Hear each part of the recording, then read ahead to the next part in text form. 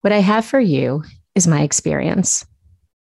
I know what it's like to feel scared of something new, to have to find people who want to do what I do, teach what I wanted to learn, someone to help me carve out my own path. I know what it's like to have a skeleton in the closet. What I want for you to know, though, it's really not that scary when you have someone who understands the journey. You need to own who you are, own your beliefs, and own the fact that you have life experiences. Welcome to Political Contessa. I'm Jennifer Nastor, and this show is here to support your interests in center-right politics, policy, and breaking news. Listen in and discover how to awaken your inner ideal candidate, and, if you're ready, how you can jump in and change the world as a runner or a supporter. Welcome to Political Contessa. If you or a friend have ever considered running, or you know a woman who should, I've got something just for you. My quick guide called Secrets from the Campaign Trail. It will show you 5 signs to tell you you're ready to enter the political arena. To get these tips and learn about all new podcast episodes and ways to get involved, head over to politicalcontessa.com. Life, the road we travel. When I was a little girl, I wanted to be a ballerina. Of course I did. However, I'm Italian and Syrian, so my legs screamed more soccer player than ballerina. Then I wanted to be a veterinarian. Of course I did. I loved my dog, and I loved anything on 4 legs. But then my father died of a massive heart attack. I was 10, finishing 5th grade. I then thought I knew what I wanted to do. I wanted to be a cardiologist. Well, sometimes the world has other plans. I went to Stony Brook University on Long Island with these big dreams. Stony Brook has an amazing medical school. I figured this was a good way to get started on my medical career. Sadly, chem and organic chem, pretty much any math, was going to be the ruination of me and my medical career. The summer before my junior year, I was working at one of my 2 summer jobs when a man came in complaining that he had to get signatures for candidates. I asked one simple question. What's that? Before I knew it, I was on the phone with this older woman. She told me to go to her house and she would explain. When I went over after work, her smoke-filled dining room had nomination papers for every candidate running in New York State and in Nassau County. She gave me brief instructions and sent me on my way. I grew up in Garden City on Long Island and went to all the public schools. Worked in this little neighborhood restaurant called Leo's, and I worked in our village hall. I basically knew everyone. So I went out that night. I got the 25 signatures on about 15 different candidates in one night, and then handed them to her the next day. She was shocked. She couldn't believe I got all those signatures in one night. I didn't really think it was that big of a deal. The next night, I was out with more, and so on. Went back to school, and I changed my major to political science. I found my classes. I found my people. Went on to grad school for political science and got a job working for my state senator during the day. I was encouraged by this awesome woman, Jackie, to get more involved. She told me I should run to be the chairman of the Nassau County Young Republicans. So I did.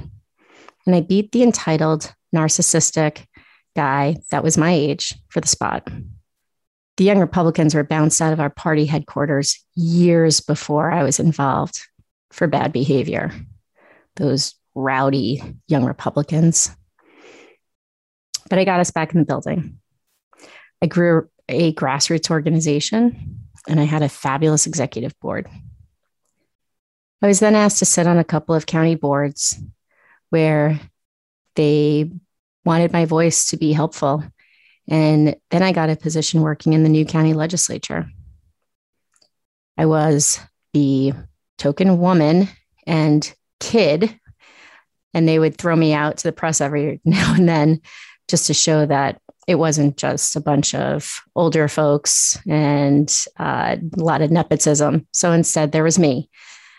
It was actually pretty fun and grew my interest in politics and grew my interest in communications. I got into St. John's Law, and I kept my job in the legislature, and I worked full time while I went to law school. I continued doing as much as I could do while I was in law school, while I was working there, still was politically active. When I was in my 8th semester of law school, my brother died of an accidental overdose.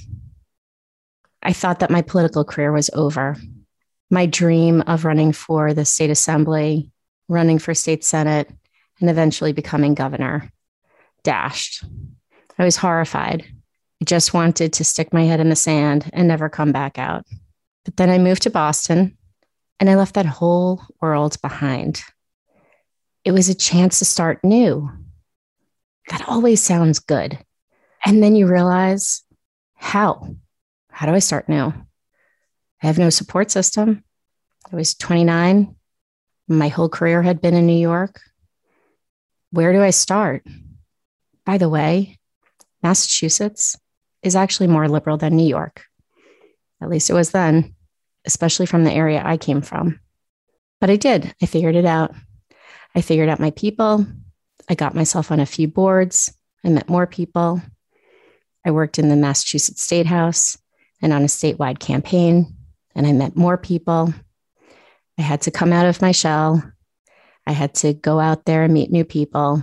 I had to collect friends. I collected my network and my friends that I made from that network, and I coveted those relationships, and I helped them grow, and I stayed in contact with them. Those friends then later on helped me run for chairman of the Massachusetts Republican Party, and were by my side when I ran for the Boston City Council. They were also there when I lost my bid for the Boston City Council in the final. The majority of them are men. They were the ones who were the ones encouraging me the whole way in all my years in Massachusetts. I also found through a lot of my career that it was generally the man that I worked for, or it was the guy friends that I had in my jobs or in law school that told me to go for it. What I have for you is my experience. I know what it's like to feel scared of something new, to have to find people who want to do what I do, teach what I wanted to learn, someone to help me carve out my own path. I know what it's like to have a skeleton in the closet, because that's how I felt about my brother for such a long time. What I want for you to know, though, it's really not that scary when you have someone who understands the journey. You need to own who you are, own your beliefs, and own the fact that you have life experiences. Regardless if you are 25, 50, or 70, we all are who we are because of what we learn along the road that we travel. It does not define us. It should broaden our horizons, make us stronger, faster, and sharper. So, what's your journey? What is your road that you travel? How can you use that to change the world?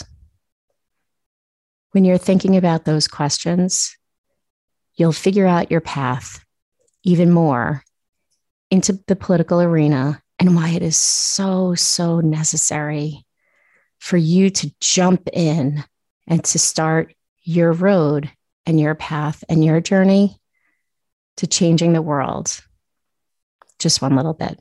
Thanks so much for listening to Political Contessa. For all the ways to listen and to get the inside scoop on what's happening in center-right politics for women like us, head over to politicalcontessa.com.